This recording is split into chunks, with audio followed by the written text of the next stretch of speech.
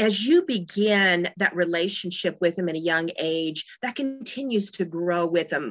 Like I was just sharing with you earlier, my son is in his early 30s, and he's still the pride and joy of my life. And of all the things I've ever done in life, being a mother is my greatest accomplishment. It's been my greatest privilege to do. And our clothes will fade with the fashions, our cars will get rusty and old, but the children that we have will live on. And the lives that we impact, the influence that we pour into our child, that not only impacts them, but it impacts future generations that we've not even seen yet.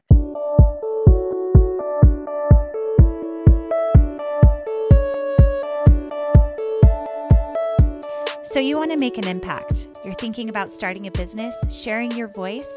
How do women do it that handle motherhood, family, and still chase after those dreams? Well, listen each week as we dive into the stories of women who know. This is Call Me CEO.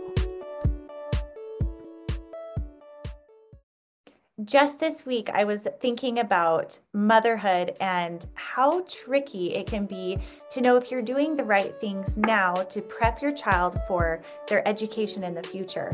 My guest on today's show is a specialized doctor of preparing your child for early education. Her name is Dr. Mary Duncan, and her passion is to help mothers know that they are the primary teacher of their child's life and that it will change the trajectory of education forever, of what they experience with learning and their love for it as well, even the growth of their brain.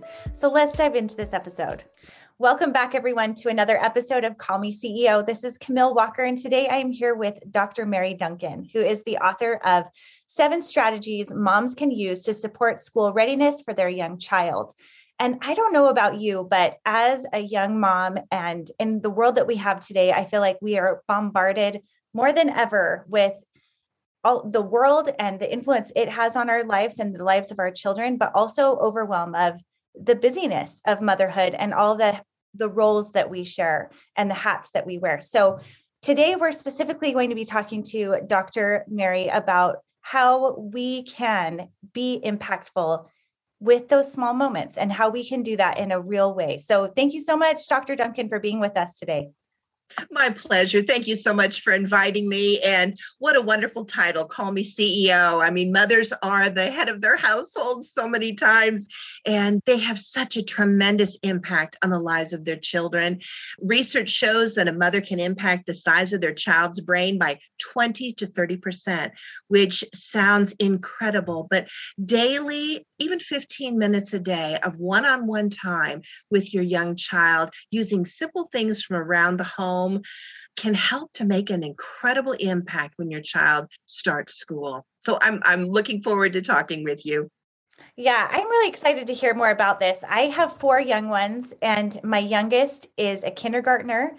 And it's so interesting to see how each one of them has been so unique in their development, as well as had strengths and weaknesses. But for sure, the number one thing that stayed consistent is that taking time to connect with them on their level and taking time to bond with them has always made their ability to learn that much stronger. Would you agree with that? Oh, that is probably the most important thing, is capturing your child's heart and bonding with them, because as you begin that relationship with them at a young age, that continues to grow with them. Like I was just sharing with you earlier, my son is in his early 30s, and he's still the pride and joy of my life. And of all the things I've ever done in life, being a mother is my greatest accomplishment. It's been my greatest privilege to do. And, our clothes will fade with the fashions, our cars will get rusty and old, but the children that we have will live on. And the lives that we impact, the influence that we pour into our child, that not only impacts them, but it impacts future generations that we've not even seen yet. So long after I'm gone, the books that I've written, like I was sharing with you earlier, my son, these are things that I've been sharing with young moms groups for a little over 30 years. And my son said, Mom, you have got to get those off the shelf and get them out there. And, at first I thought, oh, I'll just keep sharing them one, church at a time, one organization at a time, one mom at a time. But he said, no, you've got to get it out there to impact more. And my husband and I will be married 40 years coming up this May. And so over life, we realized that not only are we raising our own children, but we're impacting the lives of their friends. And so the relationship that you're building with them during those early years carries through. And anyway, it's so important. So excellent point to start us with. Yeah. Well, I really appreciate that. I don't know that you probably don't know, but I actually created a journal that's called Time for Us. That's for parents and children to do together. And it's for kids ages 2 through 12. And it's about spending purposeful time together and connecting our hearts, emotions, and imaginations is what I call it. And I think that that's so hard to do sometimes, but when we take a step back from it, it's really not that hard if we make the process easy. And that's what I love about your book, is that it's simple strategies that we can do that don't take a lot of time, but have such a huge impact. So tell us about those strategies that you've implemented and what's changed so many lives for the better. Oh, that's sweet. It's amazing that an ordinary day can be remembered throughout time. And, you were talking about the impact that we can make, and our brains, and I love to look at brain research and how children learn, and where exactly can we as moms make that impact. And I can go more into that on how we can do that. But our brains remember moments. They don't remember days. Our brains remember how we felt at a certain time. I'm thinking back to my son when he was back in second grade, and he and a little friend were playing, and they came back to the house and they grabbed a bucket and they ran back out to the yard. And there was a pond that was behind our house. And so the two little boys ran out to the pond, and they came back and they had this huge bucket full of tadpole eggs, strands of them. And so we put those in his aquarium that he had in his room. And over the next several weeks, we watched the whole development of frogs. Wow. And I also learned a very interesting thing, that if you don't get those frogs out, they will get out anyway. Because I was vacuuming one day and one hopped out from under his dresser. So anyway, we look at those now as a 33-year-old man, and we have such wonderful memories. A night that he and I got quilts. I love to make quilts too. We went out and watched a meteor shower. We wrapped in those quilts and sat on the front porch together. It was probably 4:30 in the morning. But those are the memories that we have to cling to as I get older. Those are the things that I do treasure in my heart. So not only are we doing them for our children to help prepare for school readiness and help to build those foundational skills. As a classroom teacher, my favorite grade was first grade, and I loved building that foundation. But I kept thinking, okay, if I go younger, I'll be able to even impact them more. If I go younger and younger and younger, until I finally realized it's the mother. That's where I need to start. Mm-hmm. And so that's when I started doing the research, got my master's and finished up with my doctorate, so that I could equip the mother. Because if I can equip the mother, she then can impact 2, 3, 4 children that she has. And then those radiate out to multiple generations. So you talk about the multiplication process. It starts with the mom. She makes the greatest impact. Teachers in a classroom can make an incredible impact, but we teachers, I also teach graduate school too, 2 teachers. So teachers can build on the foundation that a mother starts, but a mother is the first and most important teacher. I agree with that. It's interesting I actually have an education degree as well. And early childhood education is a piece of that, because I am a family consumer science education teacher. And so child development and all of those pieces of how it's sequential, and a child can't learn how to skip until they learn to walk, and they can't learn how to go up a stair every other foot until they learn how to go one at a time. And I think that it's so fascinating that it's line upon line. And so as a mother, if we know that each line upon line process that we teach them is making such an impact, I think that emboldens us to want to know more and to have more resources. What do you think is your number one, maybe misconception or something that's an aha moment that you're able to teach mothers that really makes such an impact in the home in those early years? I think when mothers realize how they impact their child's brain on a moment, just doing a simple activity on the floor with them. What it does is when our children learn, the process goes through the five senses, through taste, touch, hear, smell, and see. So as our children experience Legos, blocks, putting clothes on their baby dolls and snapping them, building with blocks, playing with sand, measuring, putting it in a cup and measuring it out, and it has the volume is full. All of those concepts solidify in the brain as a chemical reaction. As the activity is repeated over and over, a mylar sheath hardens and allows that thought process to go through quicker and quicker and quicker until finally they learn how to ride a bike, until it becomes second nature.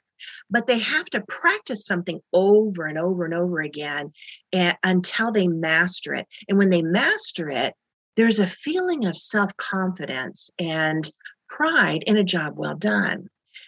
So I would say that if a mother realizes where she impacts, it can be just a few seconds here or there, and realize that she can build that foundation like you're talking about. For example, as a classroom teacher trying to teach one of my first graders, and I remember this, she's a nurse now. She's well into her upper 20s, almost 30s. But I remember when she was a little girl, her mother was a dear friend of mine.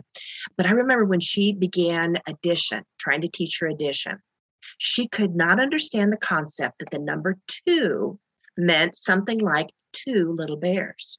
She had no idea what a number 2 meant. So for me to build on the concept of what addition was, 2 plus 1 would equal 3, she couldn't grasp it. So I had to back down into the concept of 1 bear plus 2 bears equals how many bears. So for her, the learning process was slower. And so that's what I would love to help equip mothers to understand, that if you can help your child arrive at school at a level that they are achieving and learning at one of the more accelerated levels, that's the peg that they stay on for the next 12 years. And then the emotional impact of where that peg is that they're on lasts a lifetime. So your time invested in your child, 15 minutes a day, impacts their whole life, literally. And so it's not to overwhelm moms with the magnitude of the pressure, because moms nowadays, there's too much pressure. What I want them to understand is it can be broken down into simple things, using things they have around the house with a few minutes each day. And this is what the book covers. I give them ideas. And if they don't have, let's say, toothpicks for something, well, what do you have? Sticks in the backyard. Perfect. Let's use sticks in the backyard. But it helps to, I want to be that coach. I want to be that cheerleader on the sidelines that helps equip the mom and then cheer her on so that she can cheer her child on. And if we can help to build our America, our world, and help to equip children, then they can think better for themselves. They can problem solve. They can have those creative ideas because it goes down to play. And I'm not advocating to, pull up another computer software or something like that. My idea is simple things that are around the home, engaging with the mom for a few minutes, and it impacts a life. I agree with that. I think that our learning process is so fundamental, and our joy and love of learning is equipped in us so early on. I started my education at a private school. I had an older brother who was learning to read and really struggling. And so I ended up going to a Montessori school with him my first few years of learning, and it changed my life forever. I knew nothing different at that point because I was a kindergartner and first grader. But when I look back to those years of learning how to read and learning how the world works, and my teachers were actually from Guatemala and El Salvador, so I had a Spanish happening too. And when I look back at it, I just remember having fun. Like, it was explorative, and it was intuitive. And I think that there's so much of that in our society with education now that has been lost, that intuitive play. And so I love that you're saying, take it back to the basics, because it's through exploration that kids really develop and thrive and have that trajectory of educational success. Oh, I couldn't agree with you more. Learning to love learning, enticing that curiosity. For example, I remember when my son was about 3 years old, and we used to love, on certain days of the week, I would cook some bacon, and we would love these Eggo waffles. And so I'd pop him in the toaster, and I'd cook some bacon, and I'd put him on the counter next to me. And we always had in the counter, or in the cabinet there, I had a white egg carton, plastic egg carton.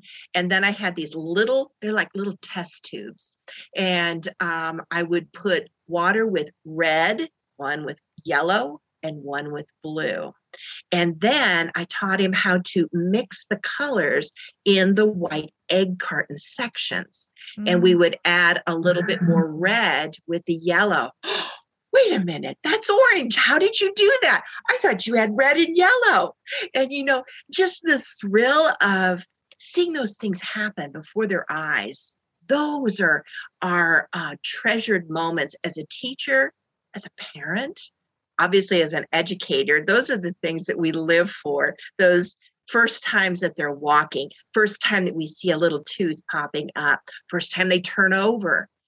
All those things are cherished moments. And those are things that as moms, we can enjoy along the way. I also talk about ways to save those moments and things you can make and put in a scrapbook.